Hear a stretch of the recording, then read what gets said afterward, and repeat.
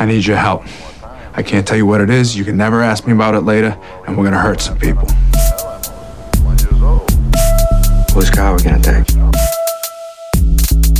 Please, what the fuck is it with you guys at Charlestown? Don't they teach you how to read? Come on, let's go. There's things here. Read them. I don't want to read that. This shit, it doesn't sound... I'm not asking you. It's not a choice. I'm not asking you. I'm telling you. Read the page, I'm trying to make the shit sound fucking authentitious. You got it all fucked up. Arthur, what?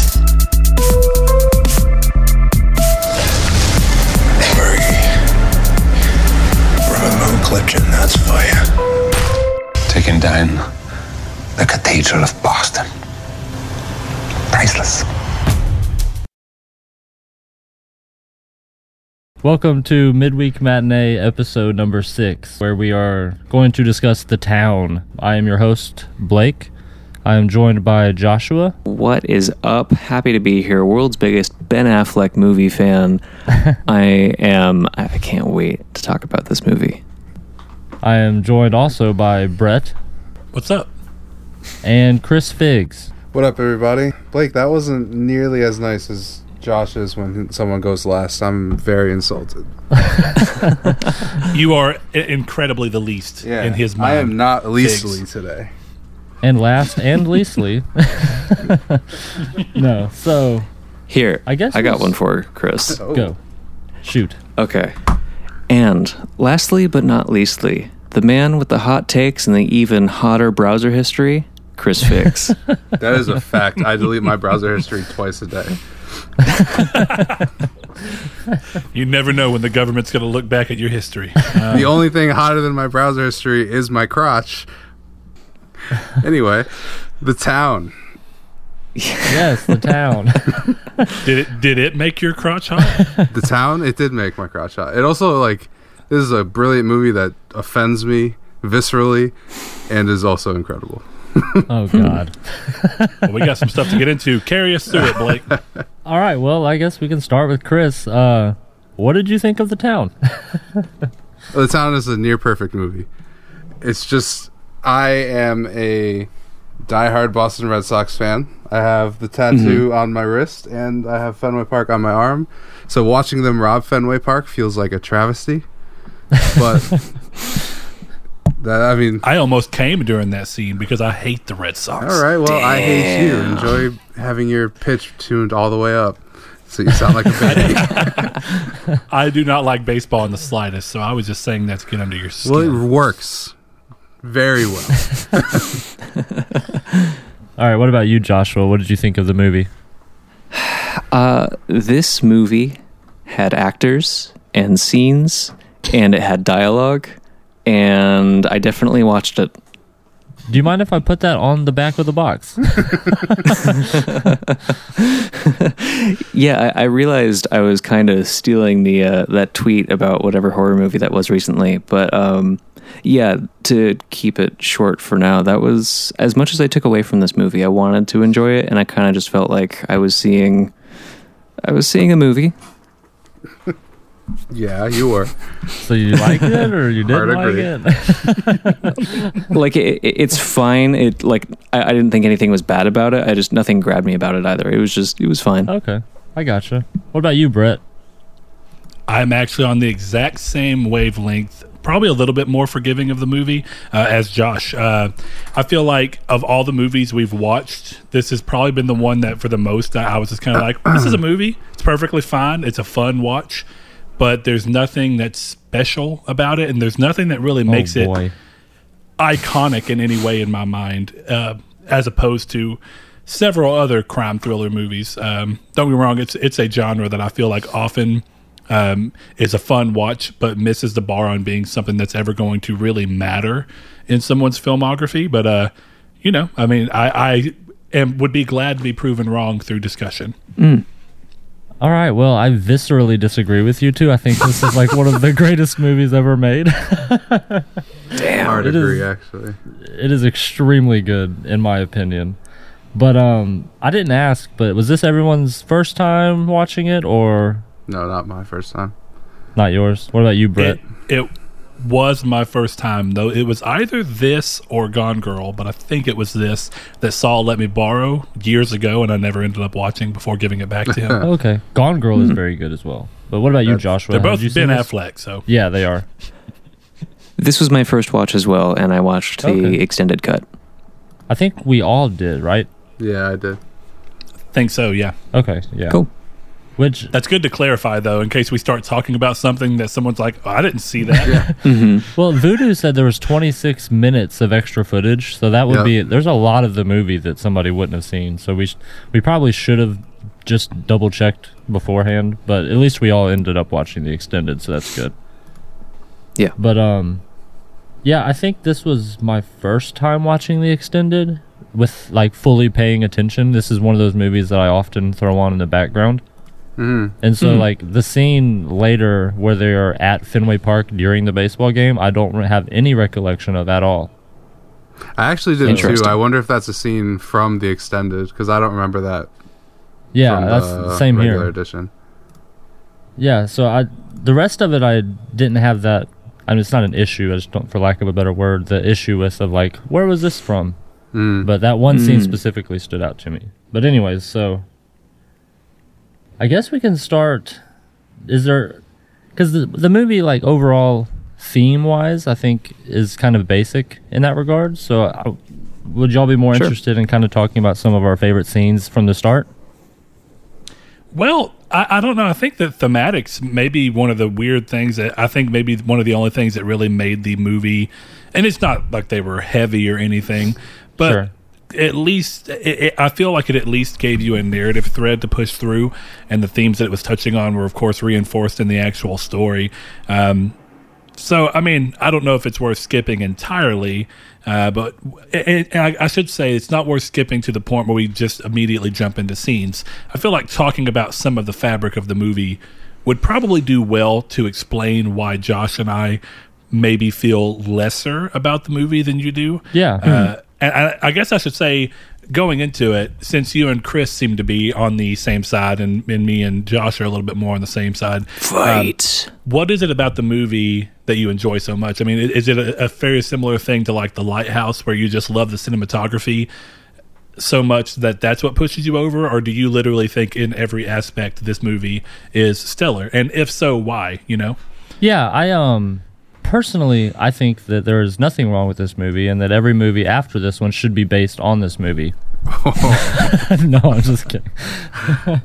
But for real, it's not necessarily like the cinematography in this one. Like, I think it is beautifully shot. Whereas The Lighthouse, that was kind of one of the guiding factors in my love for that movie. But I don't know. I like bank robbery movies, and I think this is one of the best ones ever made. So it's not really a sense of like, this is my favorite movie because it taught me things. Does that make sense? Like, I already know not to rob banks. Sure. Like, I already know that you're going to get caught, especially, you know, in this era. But so I'm actually kind of more interested in you, Brett, and Josh, as to, you know, why you found it not bad, but just kind of like middle of the road, I guess. I'm going to let Josh spearhead this because I'm really curious, without any provocation, how close my feelings are to his. Sure. Go ahead, Josh. Okay. I will do my best not to feel weirdly put on the spot by that. I had nothing against this movie. There were scenes that I did enjoy, but I think, I don't know, that there weren't any characters that I felt particularly attached to, with the exception of like, I think Jeremy Renner did a great job throughout this movie of, you know, he's the loose cannon guy that you can't trust, and he's always taking shit over the edge and causing problems. And then later you kind of get to understand a more sympathetic angle to him, and like how his life has shaped him, and how even he's aware that like what he's doing is unsustainable, but he feels kind of trapped in it. Like, I liked that aspect of it, but pretty much everything else in this movie to me just felt like very boilerplate, I've seen this either in crime dramas, you know, on TV or in other movies. I felt like John Hamm was playing every John Hamm character. I felt like Blake Lively was playing the default, you know, girl that is being judged by the movie, but later we find out is like, okay, well, she's trapped in this too, but like there wasn't. Sure. I kept looking around for a character to make me care about what was happening more, with the exception of moments from Jeremy Renner, who we don't get a lot of screen time with. I wasn't getting that. And as much as I'm like, I want to like Ben Affleck, I feel like his performance here is very wooden, and I was hoping Rebecca Hall would like kind of push it over the edge, but even her character was very like, I was really hoping the whole time that she was playing him, because she kept asking all these really specific questions that felt like she knows exactly who he is and she's trying to make him feel bad as she lures him into this kind of thing, and she's going to turn the tables on him at some point. And when that never happened, I was kind of like, oh, okay. Well, I guess I'll watch this play out then. As much as I love this movie, like I don't necessarily disagree that none of the characters are like extremely good. I really do like Ben Affleck in this movie, though. That is where I disagree, but him and Jeremy Renner definitely carry the film. But I think, like you said, it's kind of boilerplates, like middle of the road, this type of movie. You've seen it before. And again, I don't necessarily disagree with that. I just think this movie does it better than most, if not all, of these types of movies. Right, it's better executed than the majority. Yeah, I agree, 100%. What about you, Brett, now that Joshua has said his piece? I do think that most of what he said is a very similar situation to me. One of the biggest things that I kept expecting the movie to do, and I guess I should give the movie credit for not doing what I expected it to do, but it was somehow less enjoyable, even though it technically went around my expectation. Much like Josh, I kept thinking that, okay, Claire's character it knows who this is, recognized his voice immediately, and decided to play it cool. And we're going to see one of either two things, I thought. And I think that both of these directions would have made the movie much more enjoyable. That we either see that she's been playing him this whole time and is working with him so that she can get a big enough scoop of information and just drop on the FBI's lap and assist him, and overall just kind of betraying him, or intending to do that, but actually finding someone that she loved within him and then deciding to change her mind and then working with them to try and keep them from getting caught, which I didn't think was going to be the actual ending, because these kind of movies never end happily. They just can't, and that's a good thing. They shouldn't. It would be it would pull so far from groundedness that it would start to feel like a rom-com. Right. And that's not what this is. So yeah, I think my big thing is much like he said, none of the characters are especially interesting. None of them feel like something you've not seen in the movie before. And much like him, as someone who is not some big Ben Affleck fan, because I've not seen just tons of his movies, but I've never been impressed by him.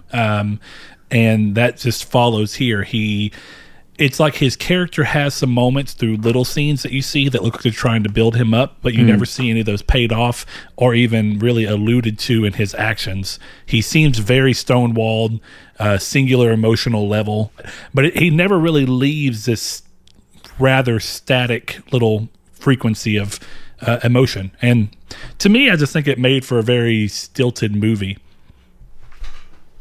Yeah, about Ben Affleck, this isn't a Gone Girl podcast, but I think that is the perfect role for him, and that's the best movie he's been in and the best performance he's given. So I think maybe that movie might win you over on him, but we'll talk about that another time probably. What about you, Chris? What makes you like the movie so much? I don't know. I think I just connect with the setting, because it's close to me, so like it's not home, but it's close enough that I recognize all that stuff. I spend all my time in Boston, so like the setting just really clicks with me.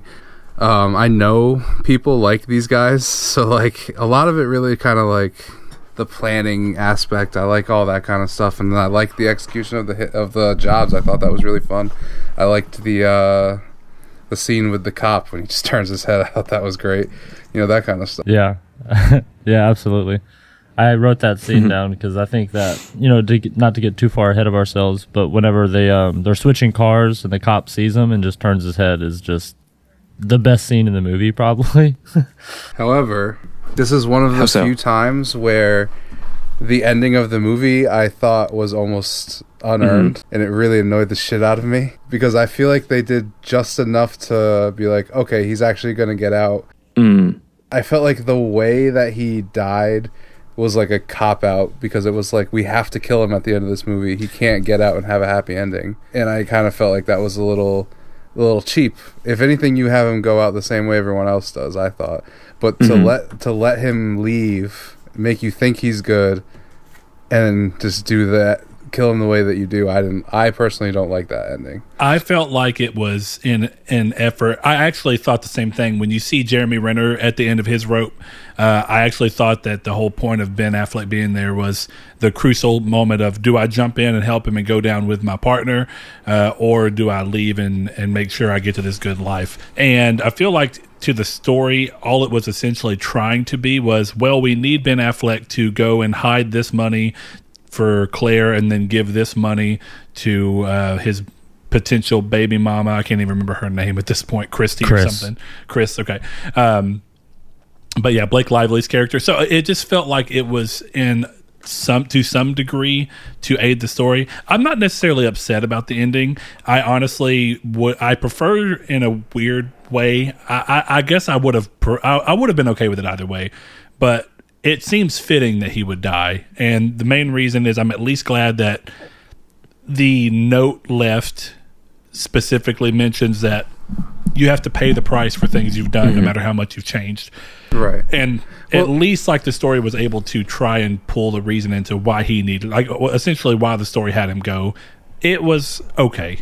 See, I actually disagree. I think it ended really well. Ben Affleck's character would not have gone down like Jeremy Renner's character. They were very different mentally. Does that make sense? Like, they were in very different head states. So I don't think there was any chance that Ben Affleck's character would have jumped in to help Jeremy in that situation. Because that's just a death sentence. If you go in to help him, you're going to die. Yeah, I didn't think so either. either. It doesn't seem like something he would do. But I could have, I didn't think so either. But I could have seen the movie going there because, again, the movie just feels like it doesn't really care all that much about what the character is.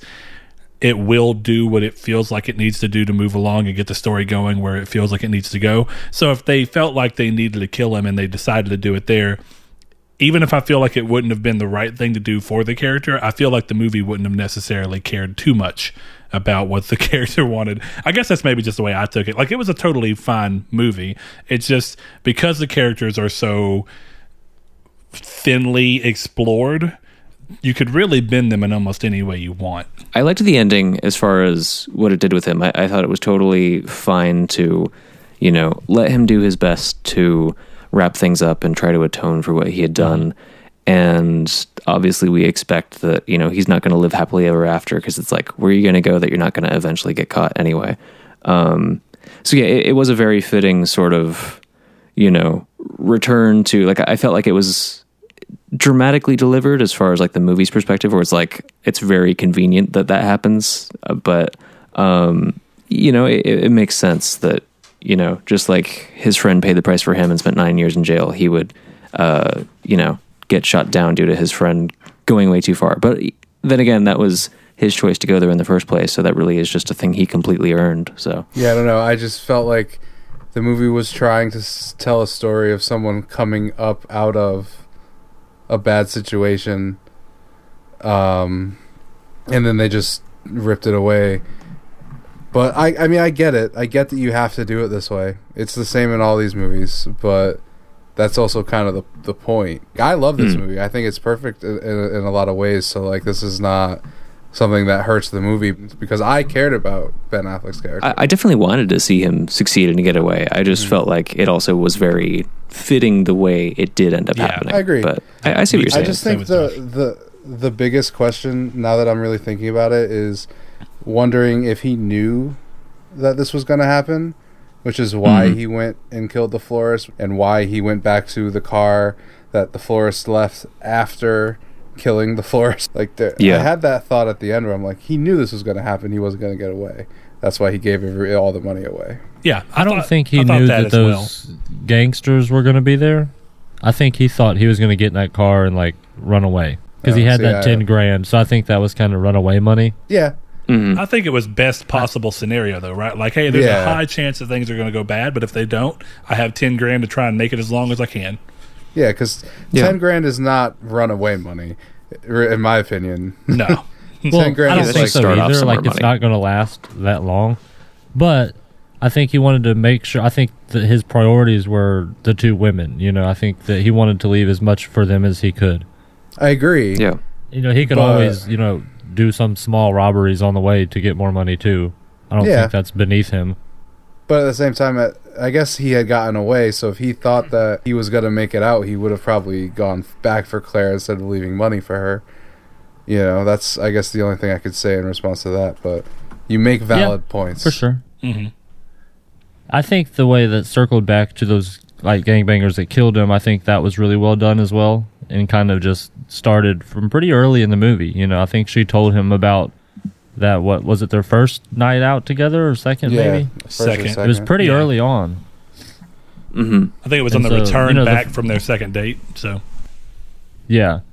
And they, you know, the first time I watched it, I didn't expect them to be there at all, and I thought it was a pretty interesting way to loop that back and have that ending or whatever. But I will say, I feel like most of the movie at least took into account to try and have anything done within the movie somehow come back and have a point in the movie, which I do appreciate. I feel like plenty of movies will introduce stuff just for a moment to never have it really come back around. And one of the upsides to having those people come back around is that without it, that's almost a throwaway part of the movie. Like the only thing that you gain from that is, oh, well, he went and did something drastic because he, from what we can tell, likes this girl and doesn't want her to feel out of place. Definitely because he feels remorseful for what he's done to her. So it's his way to try and, pay penance, kind of like, hey, I'm going to go through and make sure the rest of her life is as good as it can possibly be.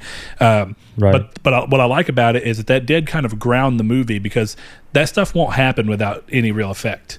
So them coming back and being his ultimate doom, it's almost like it's a little funny in the sense of like all these other incredibly dangerous situations have happened. He's managed to get away, but the one thing he can't escape is the thing that you probably earlier in the movie thought was a throwaway, not too important scene. Even for him to have the dialogue of "How's your fucking leg?" or whatever. It was good. And they did that in some other spots. You know, the end of his note where he says, "I'll see you. I know I'll see you again." On this side or the other, referencing back to the, again, potentially relatively throwaway conversation with his dad. It's a way for them to take something and make it feel like it's not just a random piece of dialogue. There is some kind of use for it later in the movie. And that is something I do appreciate when movies do, because it feels like it respects your time more. Like it's going to be like, hey, we did this. We want you to know that we were aware we did this, and it was for a reason in the long run. Sure. Yeah, for sure. And just since we mentioned it, I do want to talk about that scene where him and Jeremy Renner's character, I'm really bad with their names in this movie. Jim, I think was his name. Or Jim was Jeremy Renner, and Doug was he's a Jim. Affleck. Yeah. So when they went and beat up those guys, or I guess more than beat up, he shot him in the leg 3 times in the legs. But I just love that entire scene when he walks in and he's like, hey, I need you to help me, and you're not going to ask any questions, and we're going to hurt some people. All right, whose car do we take? Yeah. I just loved that whole thing. I really liked the part where after Doug is kind of getting pissed off, and Jem is just like, you brought me. You should have known what the fuck was going to happen. I like that he was kind of just like, dude, you knew what you were getting into. What are you bitching about? But at the same time, that's what they went there for. That's true. But at the same time, it struck me as Jim not necessarily trusting Doug in the sense of it couldn't just be left alone. You know, when Ben Affleck comes in and says, hey, I need you to help me, no questions asked, comes in, and then as soon as they get there and he has an opportunity, he goes, what did you do? It's like he's not content with not knowing what happened. And I thought that was very interesting. Doug, so he didn't ask Doug, so technically he went with it, Yeah, that's true, but it's like because he didn't want to step on Doug's toes directly, he's like, well, I'm going to see if I can figure out what's going on indirectly so that I understand what I'm doing and the choices I'm making. And of course, he lets that escalate things. But I'm glad we brought that up, because this is actually something that was interesting in the movie to me. First of all, Ben Affleck's character seems to be the odd one out for the whole group. It's like he's sober for the majority of the movie until he has that little moment of relapse, but the movie kind of shows that he's trying in a weird way to bring himself up, and like he might be trying in a way to help the others bring themselves up, but not necessarily too hard. but at the same time, the group seems willing, and specifically, of course, Jeremy Renner's character, they seem willing to do anything for him. But for the majority of the movie, it kind of seems like he doesn't really reciprocate that, because if you really think about it, he knew that getting involved with a girl was going to be a point of contention. And the whole goal of Jeremy Renner's character, and then the others agreed with him of, hey, let me do this so it'll get done. And Ben Affleck was like, no, let me do it so it'll get done. But of course it didn't. And if you really think back about it, that one decision to not go through was more or less the unraveling of everything. It's the reason that Chris's character, Blake Lively or whatever, Chris, found out about, because he bought her this necklace. He finds out about it, which kind of throws that plan. Of course, she lets him know about the Fenway Park thing. It's like everything traces back to one decision, which is and Ben not Affleck's dealing death with her. too. Yeah, exactly. Everything comes back to her. And I appreciate that, but it's interesting to me that throughout the majority of the movie, he has people willing to do stuff for him, but he's not necessarily willing to pay whatever price is necessary to protect the others. I think that Ben Affleck's character, you know, he talked about that too, because when him and Jeremy were fighting by that metal fence, I think it was a cemetery, and he was like, you think you're better than everybody. He's like, I am fucking better than everybody. So I think that he knew that, he was knowingly not helping them. Does that make sense? No, yeah, exactly. And I think the movie does a good job of at least nailing that home with talking about how he actually could have been a great hockey player, but he made one decision, like one stupid decision kept him from living a life that probably would have gotten him away from following in his dad's footsteps. Right. So, and it's almost like he's even more regretful that he still ended up following in his dad's footsteps because of that one mistake. This is just a completely separate thing, but it goes back to how I feel like the movie, even the extended cut, that's one of the interesting things, is like, I can't imagine what this movie did with this character. I don't even know his name. It's actually the worst part. But the 22-year-old guy who works for Des. Des. His death was nothing. And if I can reference another movie that I think had the youngest person in a group of 4, and they did a lot better job of getting you to know him and caring about him and his death meaning something, even as the youngest. I don't know if any of you have ever seen Four Brothers, but it's one of my favorite movies. Oh, yes. Awesome movie. It's so good. Anyway, death in that movie. Spoiler alert. But anyway, the handling of that in that movie is so much better, and it's like that movie does so much more to create a group of 4, and even though it still focuses on it through a couple, like, realistically it's Mark Wahlberg's viewpoint for the majority of the movie, it still does a good job to show everyone, understand their motivations for being in these groups and what their actions are, and connect you to these characters so that you care about each one of them almost equally, because realistically this movie only at the beginning, for the majority of the movie, tries to make you care about Ben Affleck, and then gives you at least a little bit, throwing you a bone and be like, hey, here's Jeremy Renner's character. We're going to throw you a little bit of a bone to make you care about him. But these other 2 characters ultimately are throwaway characters. You don't care about them. We've never made you care about them. We've not done anything. Yeah. And that was a little disappointing to me, because I think that his death could have been so much more impactful. And it also, I guess, to the movie's credit, maybe, they didn't seem as torn up as you would have thought at his death. Whereas in Four Brothers, the whole family, of course, mourns his death and lets it irrationally change their decision making. So I just thought that was interesting. It was like his death was cold, and it seemed like it really didn't matter all that much. Yeah, but I thought that was the point.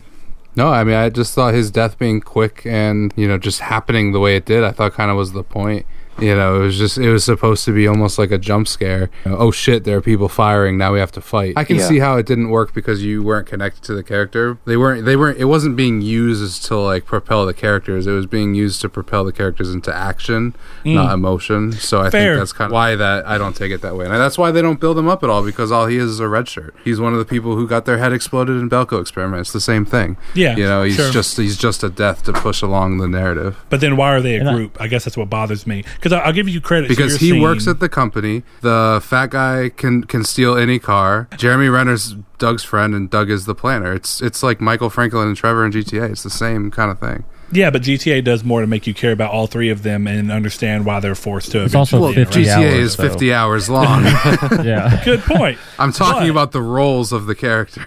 Fair enough. I just want to say one thing before we get too far away from it, and it's too much of a callback.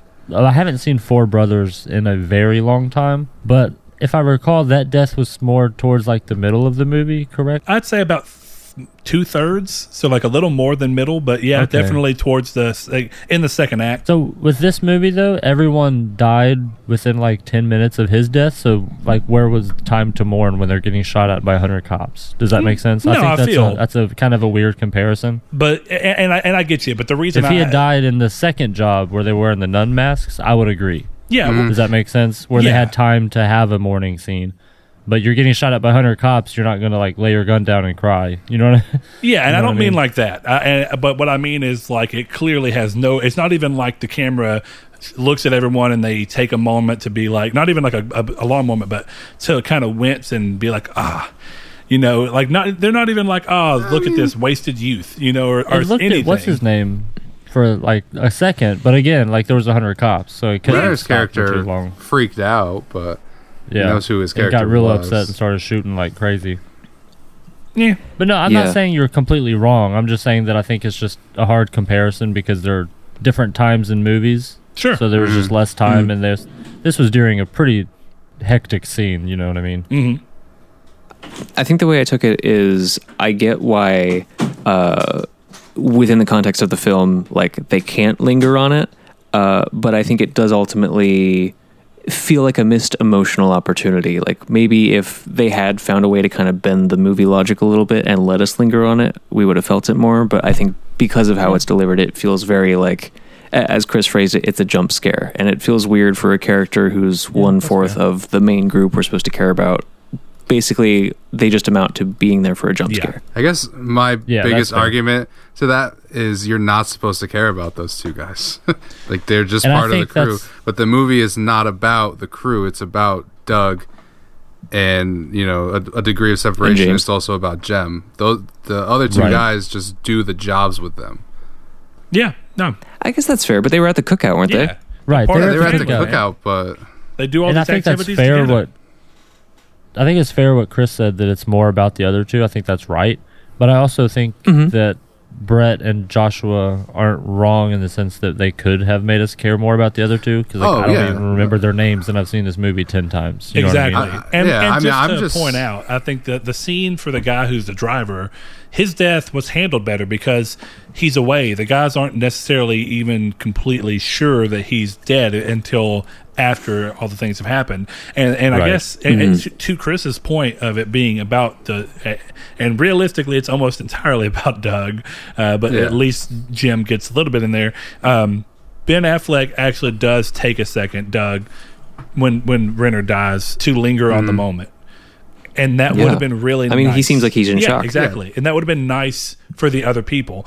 And again, you're right. The way the movie contextually puts it, I think it's probably accurate to do it that way. But I guess what I'm saying, and maybe Josh is agreeing with, unless I'm just reading him wrong, is that the movie could have built the group up more to give each part of the movie more of an emotional impact than what was ultimately had. Sure. And that I would have liked Yeah. it more with that. that is a fair point. I guess I'll make 2 points and let it go. For one, First, you're fucking wrong. for one, I would say the movie is not it's not a movie where you're trying to learn about the crew. That's kind of why I disagree with you guys on this point. But again, fair, whatever. It's not Fast and the Furious. It's not about the familia. But that's also true, and they talk about that in the movie. They kind of show that in the movie when Doug is talking to Dez, and he's like, you know, you'll get 7 years if you surrender right now, and we get out of here. Like, we'll all go to jail for life, but you'll get 7 years. And he looks at him and goes, fuck you.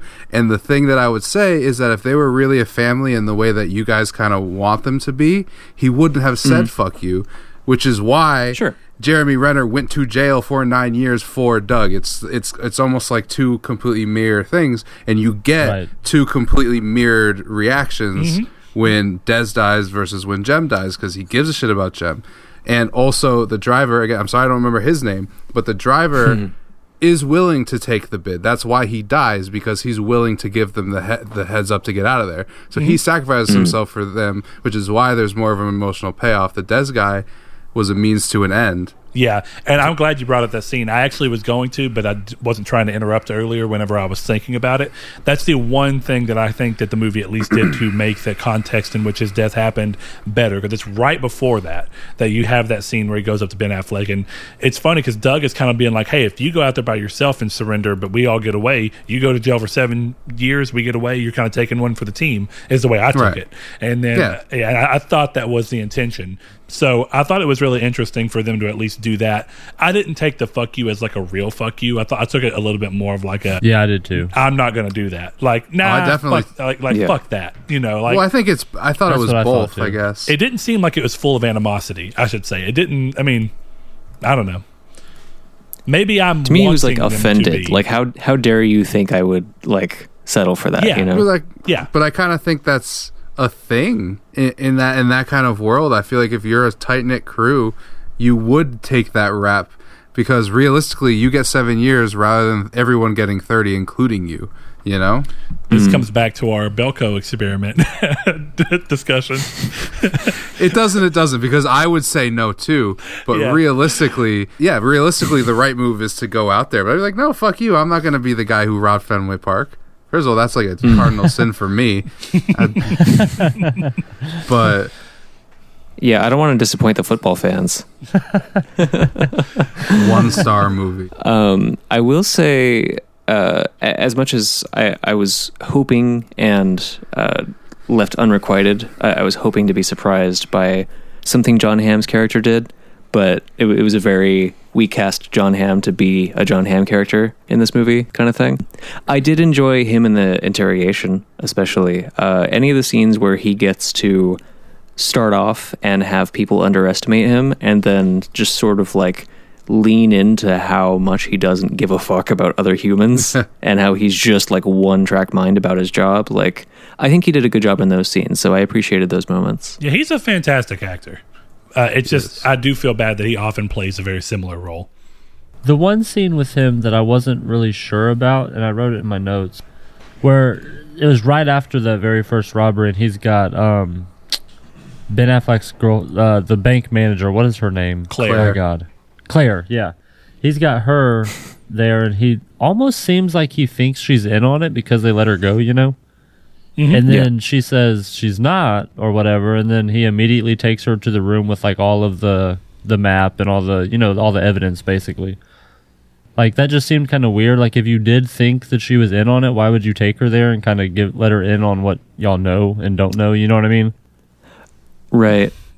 The movie kind of addresses it, but not enough. And one of the other things that I feel like the movie says, and this is one of the few times that the movie does not have a scene that wraps back around, is when it's like he comes back after hearing the phone call in the burner cell between Doug and her. He comes back to being like, oh, she's in on it. So he says to her, you know, I was wrong. You do need a lawyer. And then nothing comes of that ever. Well, no. Yeah. That Well, was, no, I think you're thinking of a have the different interrogation set up in her apartment. What, twice after that, or just the once at the end? But it was the ones at the use end. her and stuff.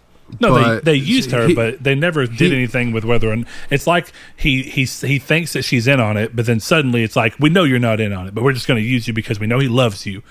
Bang. Yeah. Yeah, that's fair. That was how I took it too. Maybe he interrogated her like while other stuff was going on. We just didn't see it. I'm confused at what part you're talking about, because what I'm thinking, he finds out that they're together because of the necklace, or because of the phone call. Phone call, yeah, right. But the end, it's not like they're good. They're all good because the lawyer is there representing her. It's not like they do anything. Remember, they're just using John her. Hamm hands the lawyer that "go fuck yourself" note and says it's for you. Right, they're using her to get him. So that's my fault. The movie did not make it clear to me, or maybe I was taking a note or something. I was not sure who that was. I thought that was somebody who was to do with the FBI, if I'm being honest. I thought... No, because the lawyer walked out of the house and said, you do good. This is the outcome we wanted, when he didn't show up. Yeah. You know what I mean? Well, I thought that was no joke, because I contextualized that as he was just involved with the FBI. I took that as John Hamm's character in the FBI got more skin in the game, So he's wanting to see it come to an end. But in terms of the other guy, I took it as, okay, this is an FBI guy who's like, it's probably safer for you that it didn't come here. That's Gotcha. And that's just wrong on my part. So my bad. That's the problem of sometimes taking notes. I probably was taking a note when that was really clarified. There, yeah. Mm-hmm. I took it the same way. I took it as, hey, it didn't turn bloody, it didn't turn violent. Everyone's walking away from this calmly, so that's a good thing. But I see how it could read either way, so I'm not like hard stance about it or anything. Yeah, I guess it's just maybe me and Blake realized it was a lawyer, and you guys didn't pick that up, which is the movie's fault. Yeah, the movie did not specify at all. No, like it didn't introduce him as a lawyer. Like it's just that one scene of him walking out saying, "Hey, you did good. This is the outcome we wanted." That's where I thought, "Oh, that's our lawyer." Yeah. Oh yeah, see, because the movie, but it's easy to see why you wouldn't in a scene full of FBI agents. So I'm like, oh, he's just one of those guys.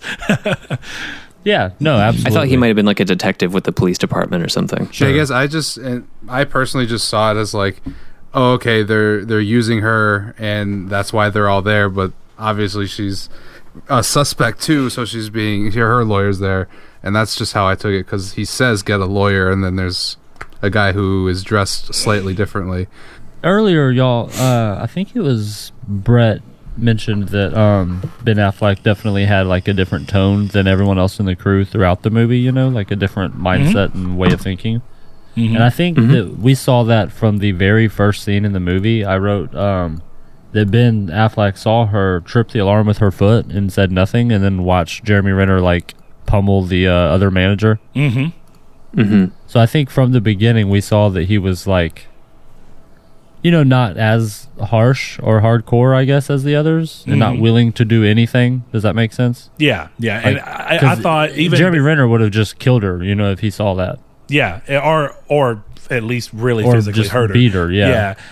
What I thought was interesting about that, I do agree with you. From the beginning of, you know, he's beside her and has her opening the safe, and when he can clearly see that she's freaking out, he like takes her hand, tells her to calm down and start again. It's like he's handling it so differently than everyone else. And then when, of course, he sees her doing that, and what I thought was interesting is that I liked it, is that, you know, he's the one who says, hey, we got to get out of here, because he's aware that the alarm has been hit, but nobody else is. And then when somebody finds out that the cops are coming, it's like, oh, crap. You know? So yeah, because he could have easily said, hey, she just tripped the alarm, but instead he says, hey, we should leave. Yeah, exactly. So I mean, yeah, I don't think he was necessarily out of character at any point. I just it's one of those things where it's a little hard to believe that he's part of the group, because it feels like he's so different from everyone that I don't know, I guess him being the mastermind of everything does help with that, getting rid of that they did dissonance. Right. No, for sure. And he said at one point towards the end, he told her, you know, she's like, how many banks have you robbed? He said 2 banks, 6 armored cars. So there's been a lot of history there with this too, where maybe he was more like them, and he's just now starting to change when the movie starts, you know? And so we're just now seeing, like, after his, like, kind of tonal shift, I guess. You know, one of the things that the movie also didn't really ever capitalize on in any real way is the kind of flashback scenes to him being in what looks like some kind of a AA or, you know, drug rehab thing, where he's hearing the story about the guy who says, my wife's an Eskimo. Exactly. My wife's the Eskimo because God didn't send anybody, which, I mean, I actually thought that was an interesting little part. But it's almost like that never really gets touched on too much until randomly we see everything in Doug's life kind of spiral out of control, and suddenly he's in a abandoned train snorting a line and shooting the gun like fucking crazy.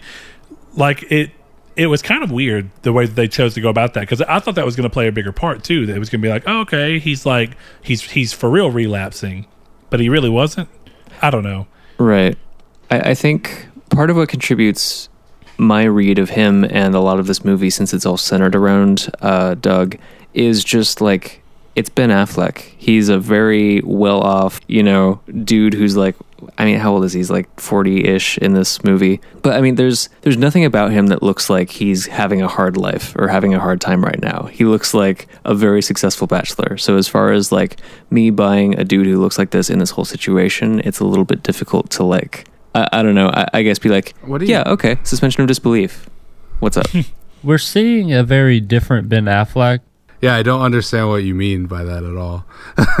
I mean, I don't feel like I'm watching a character in, like, I don't feel like I'm watching the character that would believably do those things. I feel like I'm watching, a fit, conventionally attractive actor playing a character, and I'm intended to believe that this character is doing those things, but at no point am I like, yeah, I totally see them doing that. So, like, the train scene feels like, okay, like, honestly, I think the whole movie I kind of felt that way. I never felt like, okay, I'm watching like someone really struggle here. I felt like I'm watching Ben Affleck try to be someone struggling here, or like I'm watching Ben Affleck try to be someone who's like, romantically invested in this girl and is struggling with his life. Like, I never felt like, I don't know, I didn't feel like he was representing the kind of character that I would believe. Just he doesn't look like a guy who's struggling at any point. And what's I guess is what I'm interesting trying to is say. I feel like he was the only character that had that problem, and I think I took that down to Affleck's performance, if I'm being honest, but also maybe just his casting, which of course he's a director,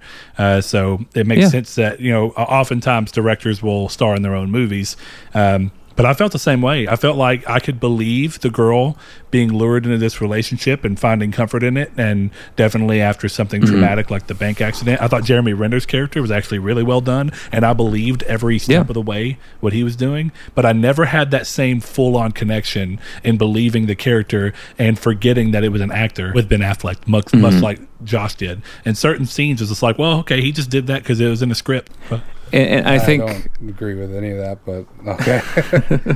Ben Affleck's character, you said you're not seeing him struggle or whatever. I think that's because he's past his struggle point in life. Yeah. And you see that with Chris. You can see, the two vastly different sex scenes, I think, is really like pivotal in showing his previous life and the life he's trying to lead now. One is a very obviously intoxicated woman kind of forcing her way into his house. I mean, she has a key, so it's not technically forcing, but you know what I mean? He's not answering the door. And then forcing herself onto him. And then the next one is a very intimate, like, passionate sex scene, you know what I mean? And I think that's showing right there is that he's a very different person than he used to be. I think this movie is just taking place after that shift in his character. Does that make sense? But not completely. That's totally fair. I mean, I agree with you to some extent, but at the same time, if we're supposed to be believing and rooting for him to escape this lifestyle at the end of this all, then clearly he's not free of the struggle completely. I mean, and I guess that's why I'm on Josh's side of, I'd never quite bought the struggle that he's still supposed to be in. Like, if this movie took place and there was no struggle and there was no attempt to be free and it was like, hey, here he is, this already great man who's past all this, I'd agree with you a little bit more. And I don't think it's severe, but I just feel like, and I haven't watched enough Ben Affleck stuff, so genuinely speaking, I don't know if this is something that's going to be something I feel every time I watch Ben Affleck, or if this was just the way he starred in the character that he wrote. Well, he was a writer too. He was one of, I think the credit said there was 3 writers. He was one of them. So he wrote, directed, and starred in it. But before I get away from that, and unless anybody wants to, or before I get away from something in my mind, it wasn't in my notes, but I'm glad you brought it up. The 2 sex scenes. One of the things in the second sex scene that was a really interesting shot, and I kind of liked it, while also feeling like I didn't quite click with what it was trying to do, was with the sex scene with the girl in the middle of sex. It cuts to her being at the beach and taking the thing off and her toes being in the water. I was like, oh, that's a weird shift, and it was kind of pretty and interesting, but it was during a sensual scene, so I was trying to understand what it was trying to connect back into. Does anybody have any kind of read on that? I just assumed that it was her being like at peace, like this was, it's the first time maybe she's felt at peace, and that's like her safe space in her mind. Does that make sense? Or maybe, but it's like honestly, I have no idea. That's just my interpretation, because honestly, I don't know either. Yeah. My whole read, and I don't mean this as an incendiary thing, my whole read is that she just wasn't a very deep character. I wanted to see more in that character. I wanted to see more depth, and just like I felt like the way she moves through the movie and the way the movie views her, I felt like was very, I don't know, things happen to her and it feels like it's like this, like it's like a Sleeping Beauty syndrome almost, or what am I thinking of? Beauty and the Beast. It's like a Stockholm syndrome kind of thing where it feels like, oh, she's traumatized, so she's like got her guard down, and normally I would want to see a character stand up for themselves more and be more like suspicious of a random dude who's just like, hey, I just met you at the laundromat. If you asked me to point to my load of laundry, I couldn't, but I want to buy you a drink. Like, yeah, I didn't feel like there was a connection there to begin with, so it felt like the movie wants this thing to happen. I didn't feel like, oh, there's real chemistry making this a believable first interaction. Once they were together, it felt better, but yeah, there were a lot of times where it felt like... was really weird. Yeah. I thought the exact same thing when they were leaving. I was like, is she not like, why the hell was he here if he's leaving with no laundry? Would that not be the first thing to be like, he's following me?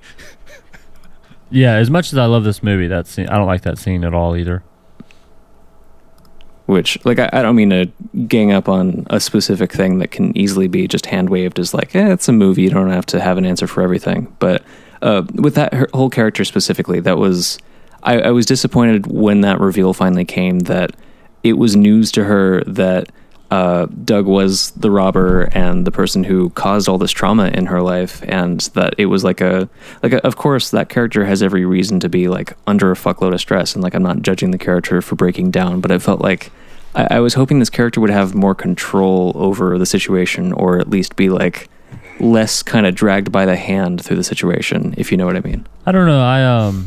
I really liked her character. I don't like I said earlier, I don't think any of these characters are like extremely well written. Like none of these characters are going to go down in history as like the best characters in movies or anything, but I didn't have any major issues with any of them either. Unless anyone else has anything to praise or I guess complain about the story or plot or anything, do y'all want to move on to scenes that we enjoyed or did not enjoy? One thing that I don't know if anybody else caught, but it really struck me as odd, and I don't know if it was again, with it being the extended cut, there's no way that it was stuff that was cut around it that would have contextualized it better.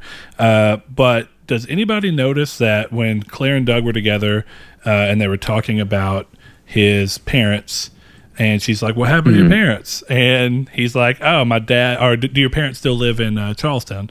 And he's like, oh, no, my dad lives in the suburbs and my mom gone, whatever. And then like 10 minutes later, they're back again on a separate day, and she's like, so do your parents still live in Charlestown? I didn't notice that. I don't think I noticed that at all, yeah. That's pretty good, though. It blew my mind, because I was like, was that just a weird script error or an editing error where they shot it different ways and somehow edited it accidentally included one, yeah. Yeah, I don't know. That's really weird. That's funny, though. So that was just a weird notice, because I was like, is there a reason? That actually somewhat played into my thing with Josh as well. Of like, what if she's kind of like doing this on purpose to kind of like see what she can pull out of him and see if his story will change if he asked him twice, see if he'll even realize that she asked him twice. But the movie never did anything with it. So I'm like, I just feel like this is probably an error. But I think that's part of why I was so invested in the idea that she did know what was going on, because a lot of her questions that were like, we saw that they were questions that made Doug uncomfortable and they made him reflect on things that he wasn't proud to have done. A lot of those questions seemed, just the way they were worded, they were so specific. I was like, how would she know to ask that if it was truly just an innocent, like it just happened to come out? Like that's what you're talking to your date about. Like it just seemed a little like, it would be really surprising if that was genuinely like a completely wild guess, you know? Yeah, and even then, it's like not always just the question she was asking, but even some of the statements that she made. I thought it was really funny that she's like, oh, I'm pretty sure I'd recognize their voice if I heard them again. And then Ben Affleck's like, oh, it's not so easy. But he didn't do anything to change his voice during the robbery.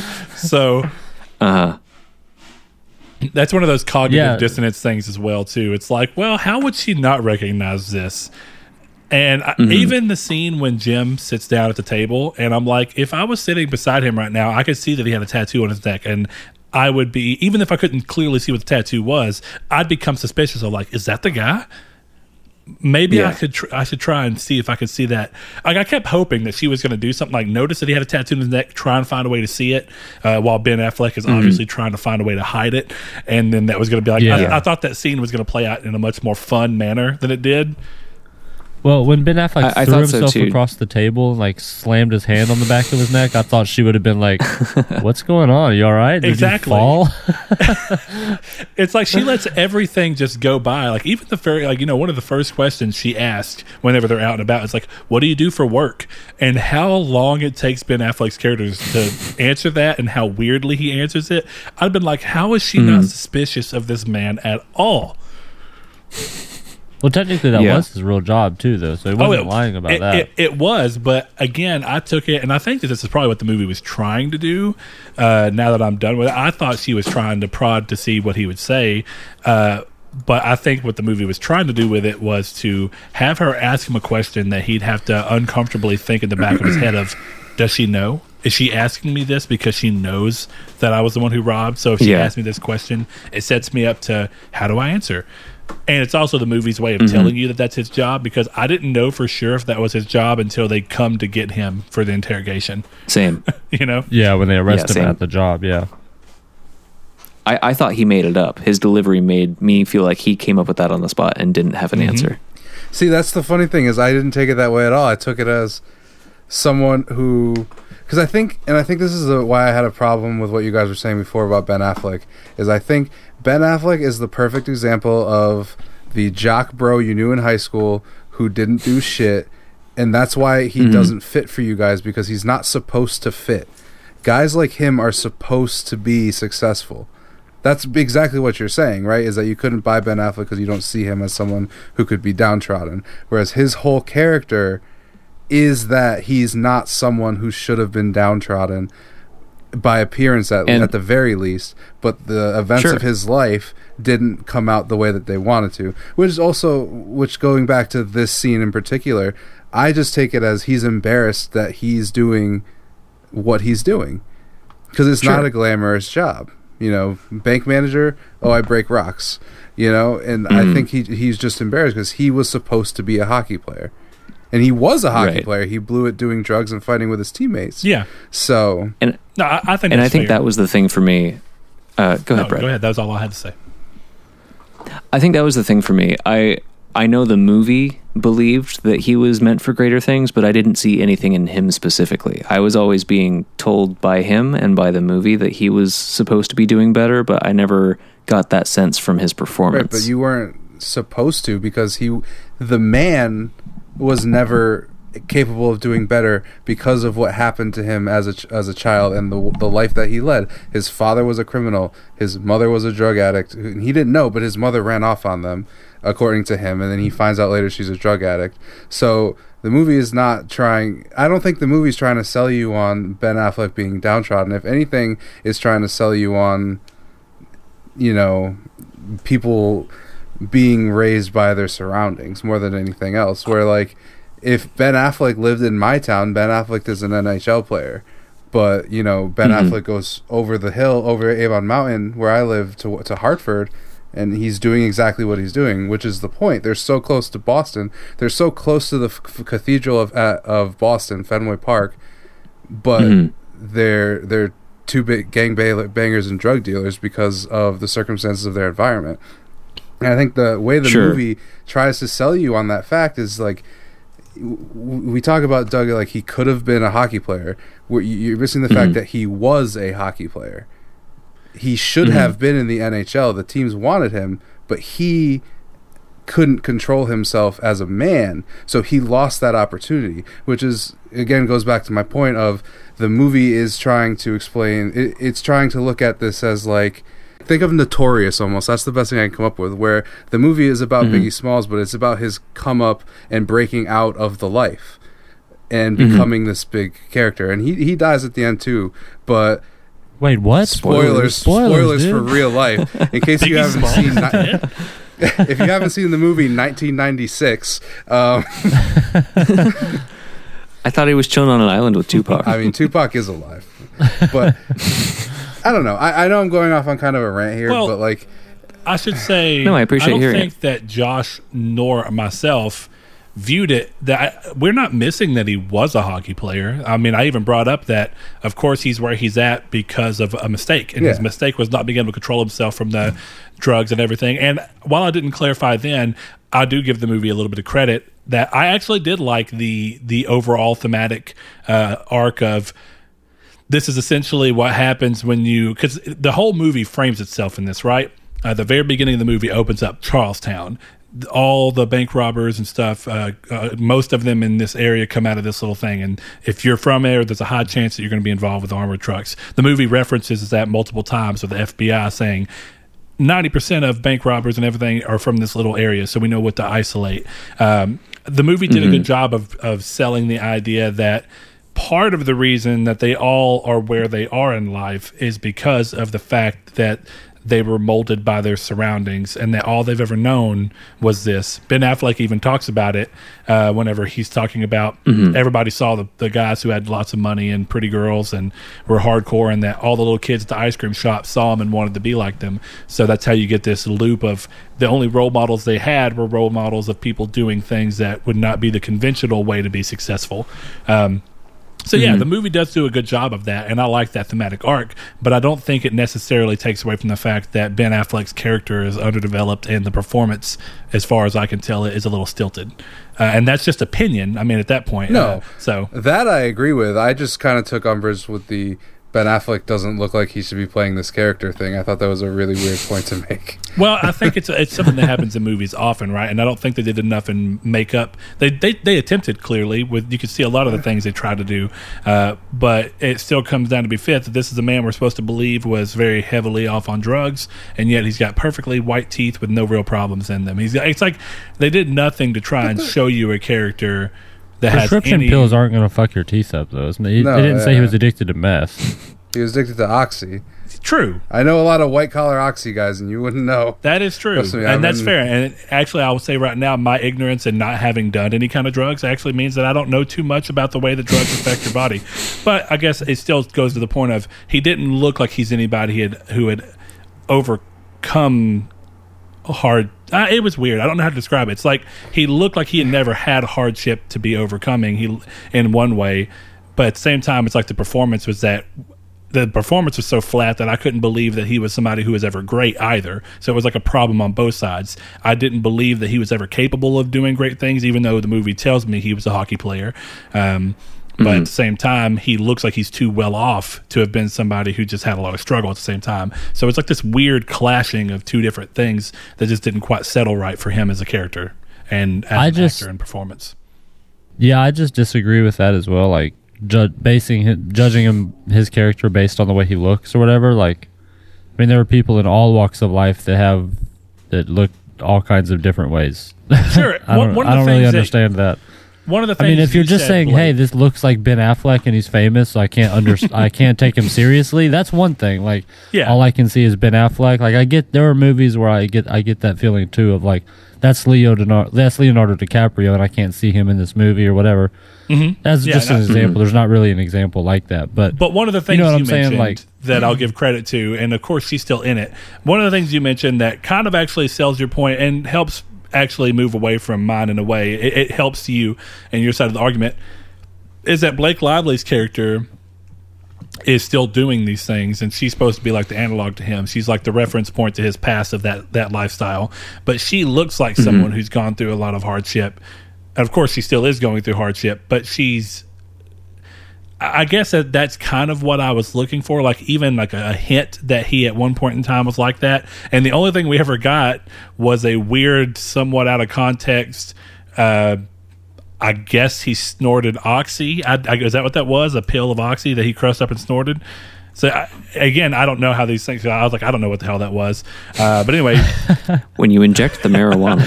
But he does that, and then he just shoots a gun all crazy. And that's the only real point of weirdness that we saw throughout the whole movie of like, oh, this was apparently what he was supposed to have been like before the movie started. But here it is in an isolated scene, and you never see it again. It's not even like his behavior is necessarily more erratic as the movie continues to go on. He's almost the same as he's always been. We just get to see him go out on some weird binge of snorting the shit up and then shooting a bunch of bullets, and then bam, next day he's pretty much the same Ben Affleck / Doug that we've been seeing this whole movie. I guess that's what it is for me. Sure. Blake Lively had more emotion across the spectrum, as you could see when she was on something and when she was not on something. And of course, he's on something long enough to shoot a gun, and then bam, the camera snaps back, and he's back to normal old guy. You know, growing up, my father, he had some drug issues and such, and so seeing people that he hung out with, there were people that have those issues that look a lot like Ben Affleck.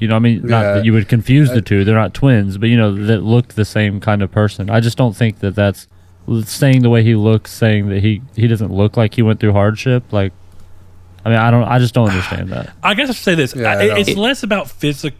It's hard to describe, really. It's less about physical appearance and more about the way he carries himself. Does that make sense? It's like the way he presents himself as he presents himself, who has not. And I know that we kind of that's said more it fair in a way that pulls from from physical appearance. But the physical appearance is just, it's like icing on the cake. He presents himself in a way where I can't believe that he's gone through hardship. But then at the same time, his actual acting and performance makes me think he wasn't capable of doing anything great either, even though the movie is telling you that he was. If I could just real quick, sure.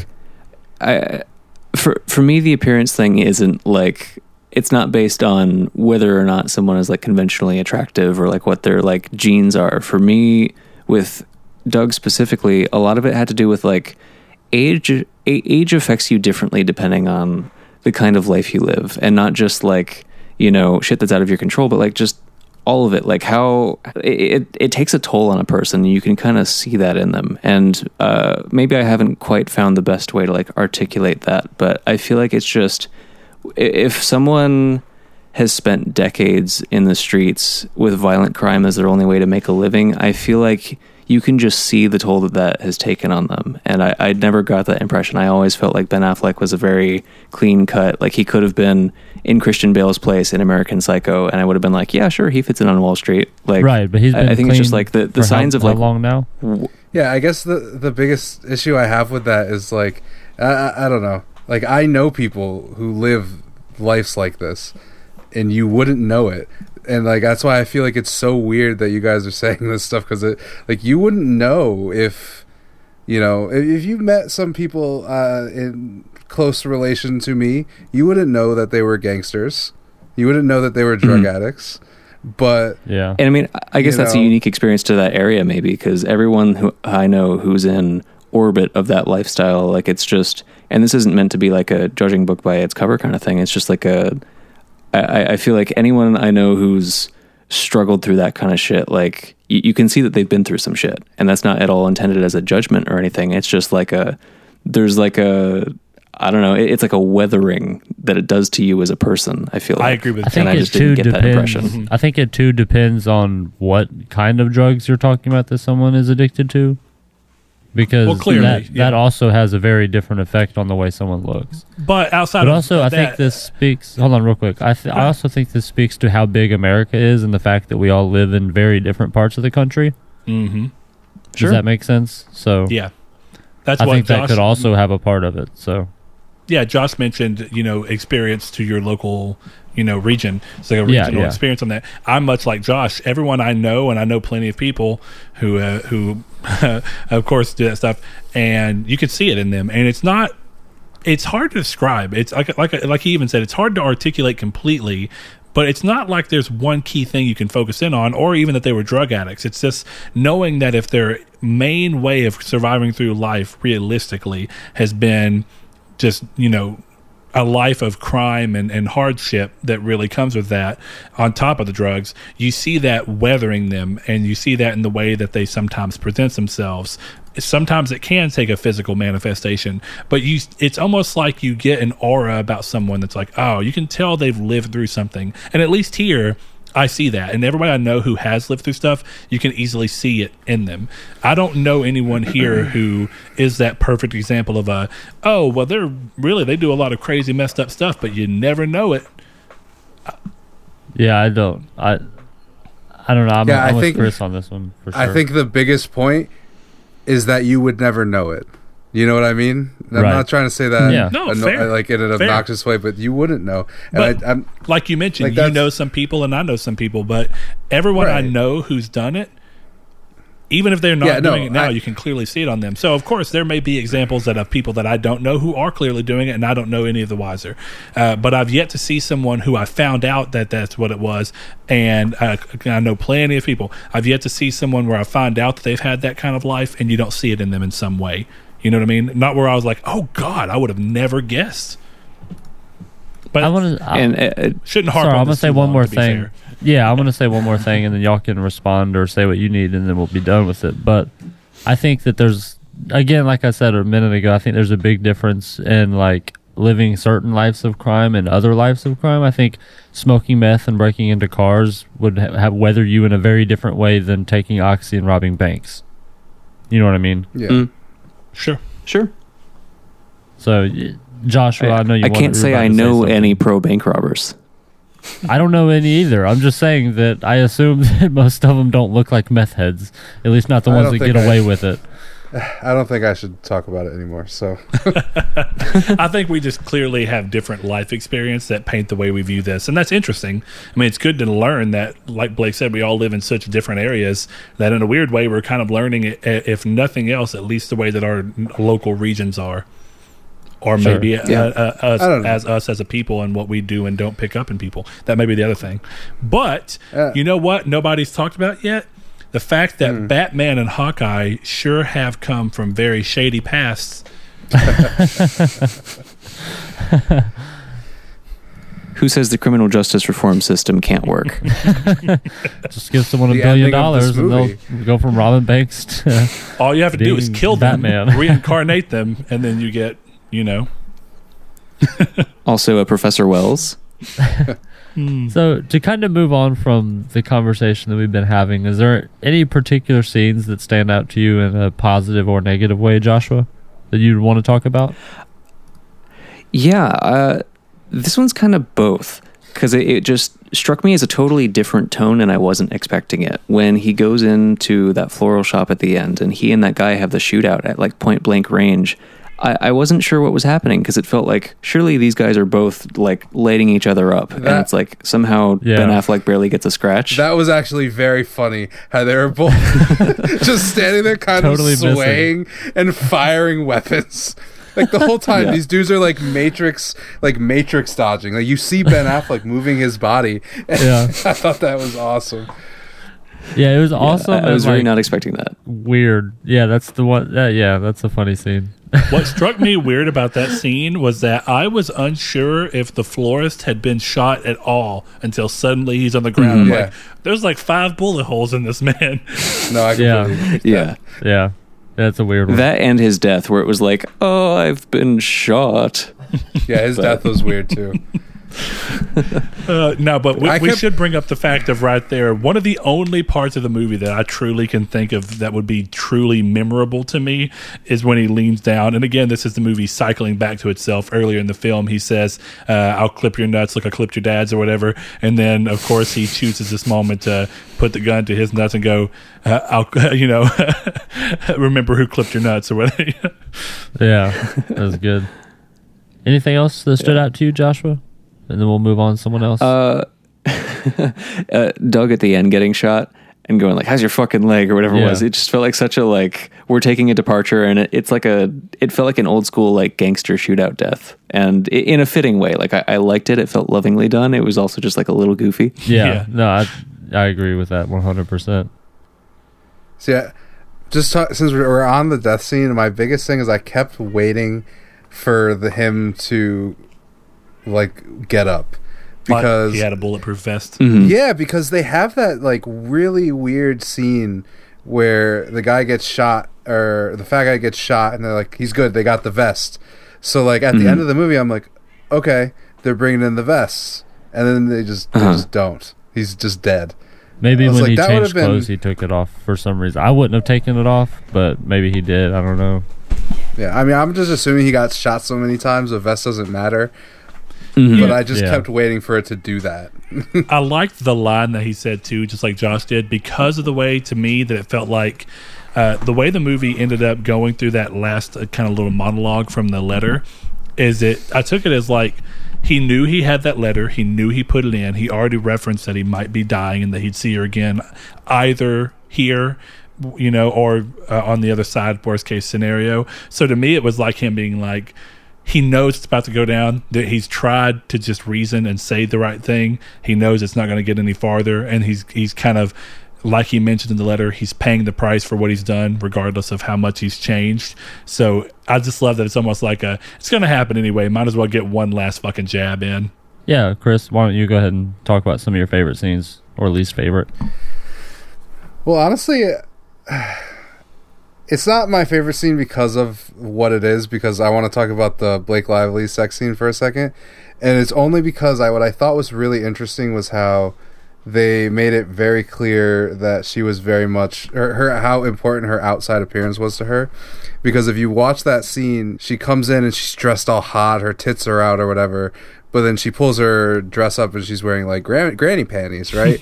But like I was watching the scene and I was kind of like, okay, so she's just very focused on what her outside is showing people. Maybe that's what helps her get the drugs, or maybe that's what helps her get drinks, whatever it is.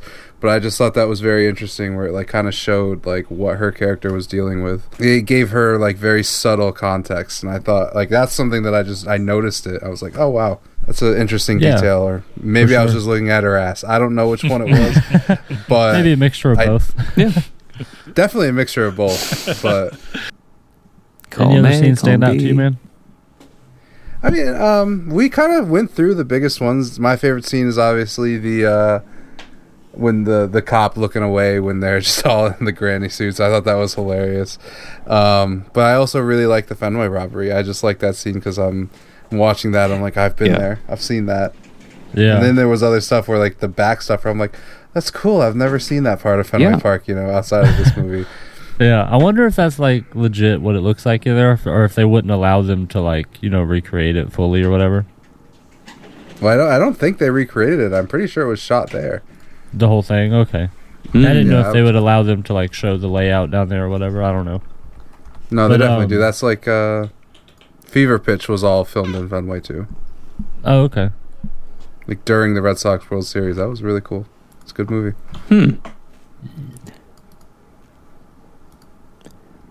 I want a heist movie that takes place at Disney World, including like the underground What if that tunnels. movie is about stealing Disney's Frozen head? I would watch that shit. I would love National that. Treasure 3 is about stealing his head. Yes.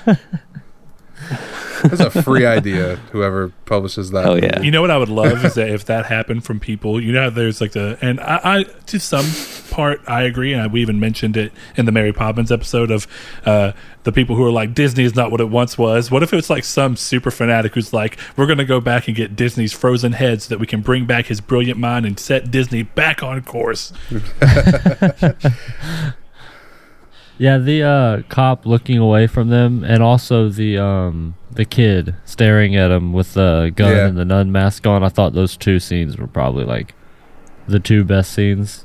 But what about you, Brett? What are some of your favorite, or just something that stood out to you?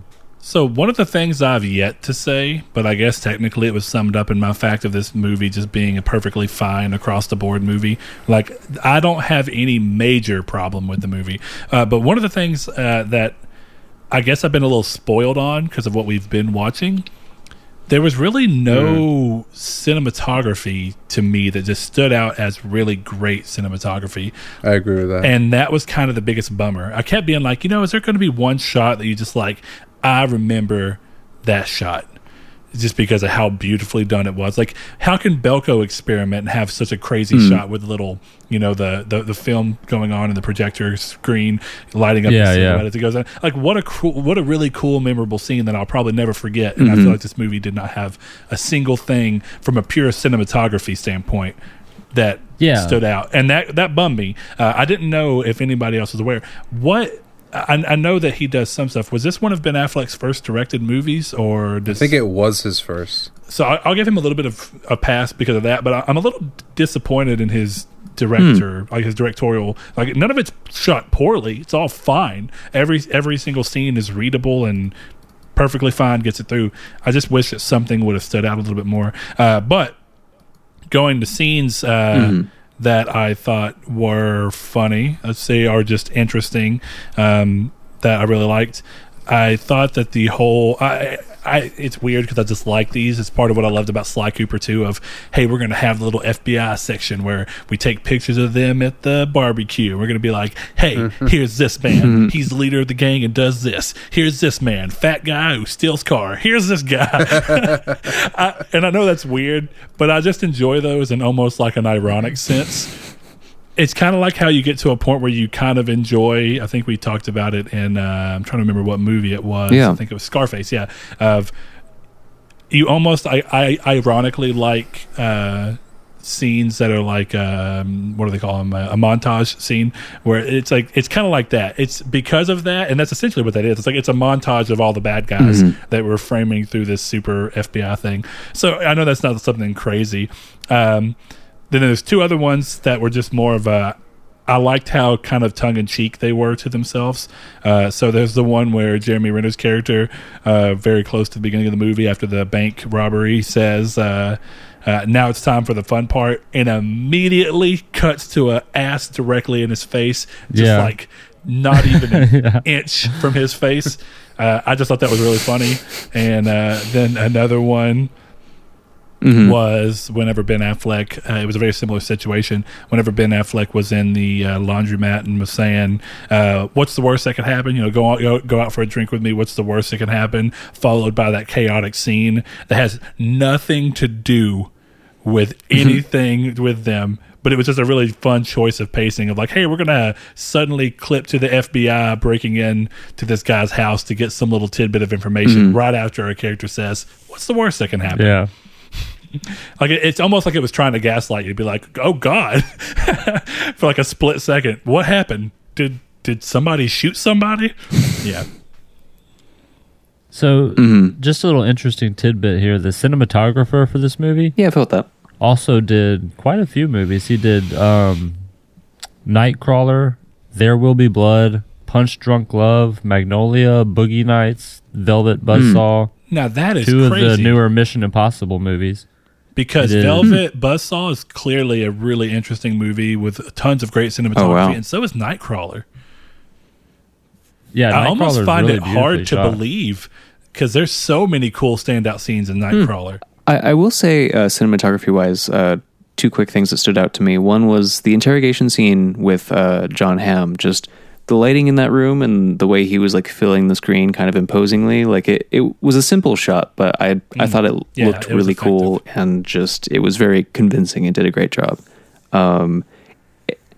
And while it is more the strength of the scene than necessarily the cinematography, I think that shot with the nuns and like the kids seeing them as they drive by, I thought that was also really well shot. Like it looked great in addition to being like iconic. It's like the shot from the movie that everyone recognizes. It wasn't like a bad, poorly shot movie, but it wasn't like there was no scene that stood out like, whoa, that's just beautiful shot or anything like that.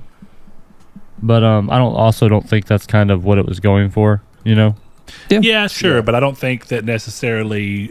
There's plenty of movies that end up with one of those scenes, even though it's not necessarily going for it. Yeah, one of the things that none of us really talked about, and I mean, it's one of the only reasons I really love bank robbery movies and these kind of action movies like this. The intro, the whole beginning is so rife with little detail that I love that. One of the things I love about heist movies is that like you see the characters going through and being like, hey, here's this guy at this specific time, he's going to do this. We know exactly what time the safe is already set up for. We know what to tell her to do. We know what to look for. We've already gone through and separated all the money that had the tracers and the little blow up things on them so that it's like, I love how much little detail is in those things. And it's in a very different vein, but it's like the beginning of The Dark Knight, which is very similar, and like there's a bank robbery going on, which that one's way more chaos filled. But there's something about opening with something as hot as that, but also with such attention to detail. Yeah, it's just cool. I like that because it makes the scenes feel like really.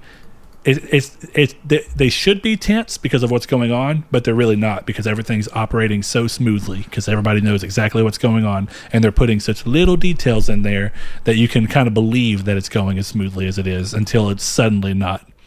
Yeah, for sure.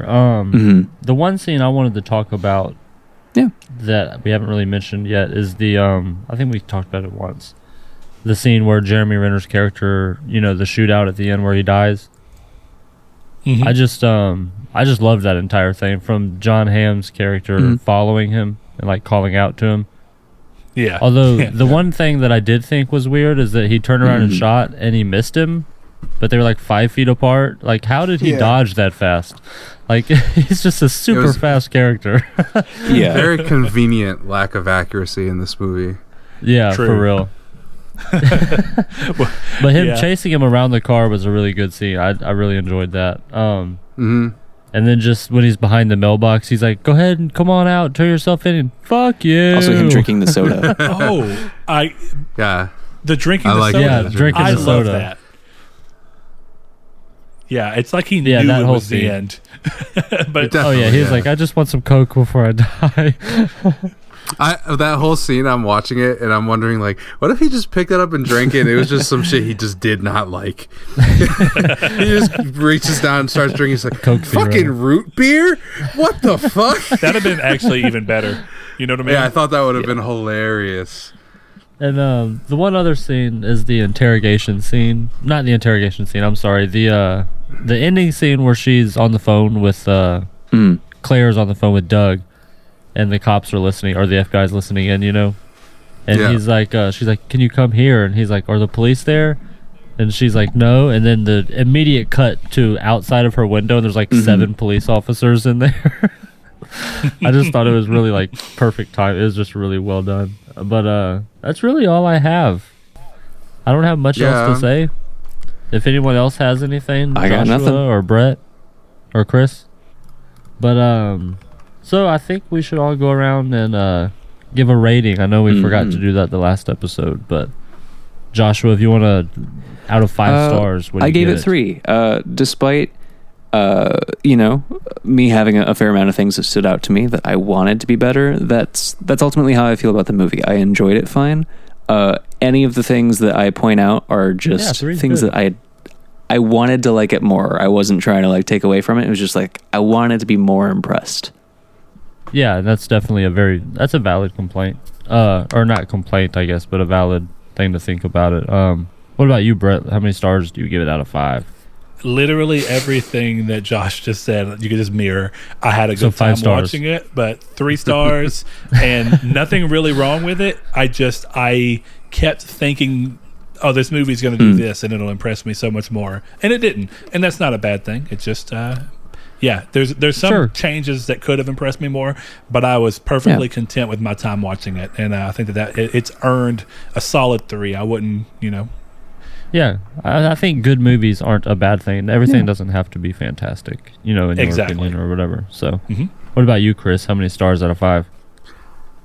5-star movie. My boy. I give it 4.5 because there are a few issues that I have with it. I don't think it's the most perfect film ever or anything like that. But I can't argue with 5 stars at all. I also can't argue with 3, so I don't really know. But I think next week is Chris Figs. Your turn to pick. Week. So what movie are we going to be watching next week? So I've been fighting about this with myself for about 2 weeks. Okay. But I think I came up with what we're going to watch. And we're going to watch the Studio Ghibli movie Spirited Away. Oh, sweet. Lovely. I'm glad we're finally getting to an animated movie. Yeah, it was between this or Lego we Batman. did Mary Poppins. So. Well, true. Not a fully animated movie, but a movie I think should have been animated. Spirited Away is good. I'm sorry. No, that's mean. The biggest thing about Spirited Away, I think that have all of us watched it? I watched it once in middle school. Yeah, I have. This will be my first time actually paying attention to it. Okay. It's a very beautifully animated movie, if nothing else. I wouldn't love it. say that, but I am excited to watch it again as it's been 5 years since I've watched it. So yeah, Great movie. All right. So good choice. it's been a while. I'm excited to talk about it. It's been a while for me too. I remember loving it. It's one, like, as kind of the person in the group that doesn't much care for animated movies, it's definitely up there with one of my favorite ones for sure. I haven't seen So it. I'm excited for that. It was between two animated movies. Nice. This and Lego Batman. I'm excited to watch it again because I haven't What were you watched it saying, in Josh? 15 years. I watched it in middle school anime club. Oh wow. Yeah, I think about the same for me. All right. Yeah. Well, that'll be exciting. Brett, I know you're usually the one to carry us out of here. You want to go ahead and do that for us? Well, I will carry us out then. Thank you for joining us for this week's Midweek Matinee. Remember that you can find us on podcast services, be it iTunes, Spotify, Google Play Music, any of them. If you like a one that we're not on, let us know. We'll try and get that fixed up. If you're on one that gives you a chance to rate the show, please review it. Let us know what you like about the show, what you don't like about the show. And of course, it lets other people know if our show is worth their time. If you want to reach out to us and interact with us on social media, you can do so at midweek or at matinee_midweek. And if you want to interact with the other ones, we're going to start trying to figure out some way to put everybody else's in since they are not. But I don't know. Hey, Josh's is an Android is a loser. It's the only one I know for absolute certain. But of course, lastly, if you want to support the show in any way, shape, or form, you can head over to patreon.com/Nartech and consider giving as little as $1 per month to get the episodes early, and of course some other cool things. So we will see you guys next week. Thank you. Bastin. Thanks, guys. Good night. Thanks to our patrons, Josh Jarrell, Matthew Green, my name is Dan, Luke Bartolomeo, Sean Santarud, Funk Turkey, Danny Villalobos, Corey Hickerson, Blake Popst, Shadowist, Steven Salazar, The Stonard, Travis Below, Eduardo Palomino, Stefan Swanland, Constantly Kinney, Solitary Red, Brian, Donovan Williams, William Digital Spooker, Derek Porter, Josh Ayers, Brandon Edwards, Sean One Neo, and Tyler Powers. Thank you.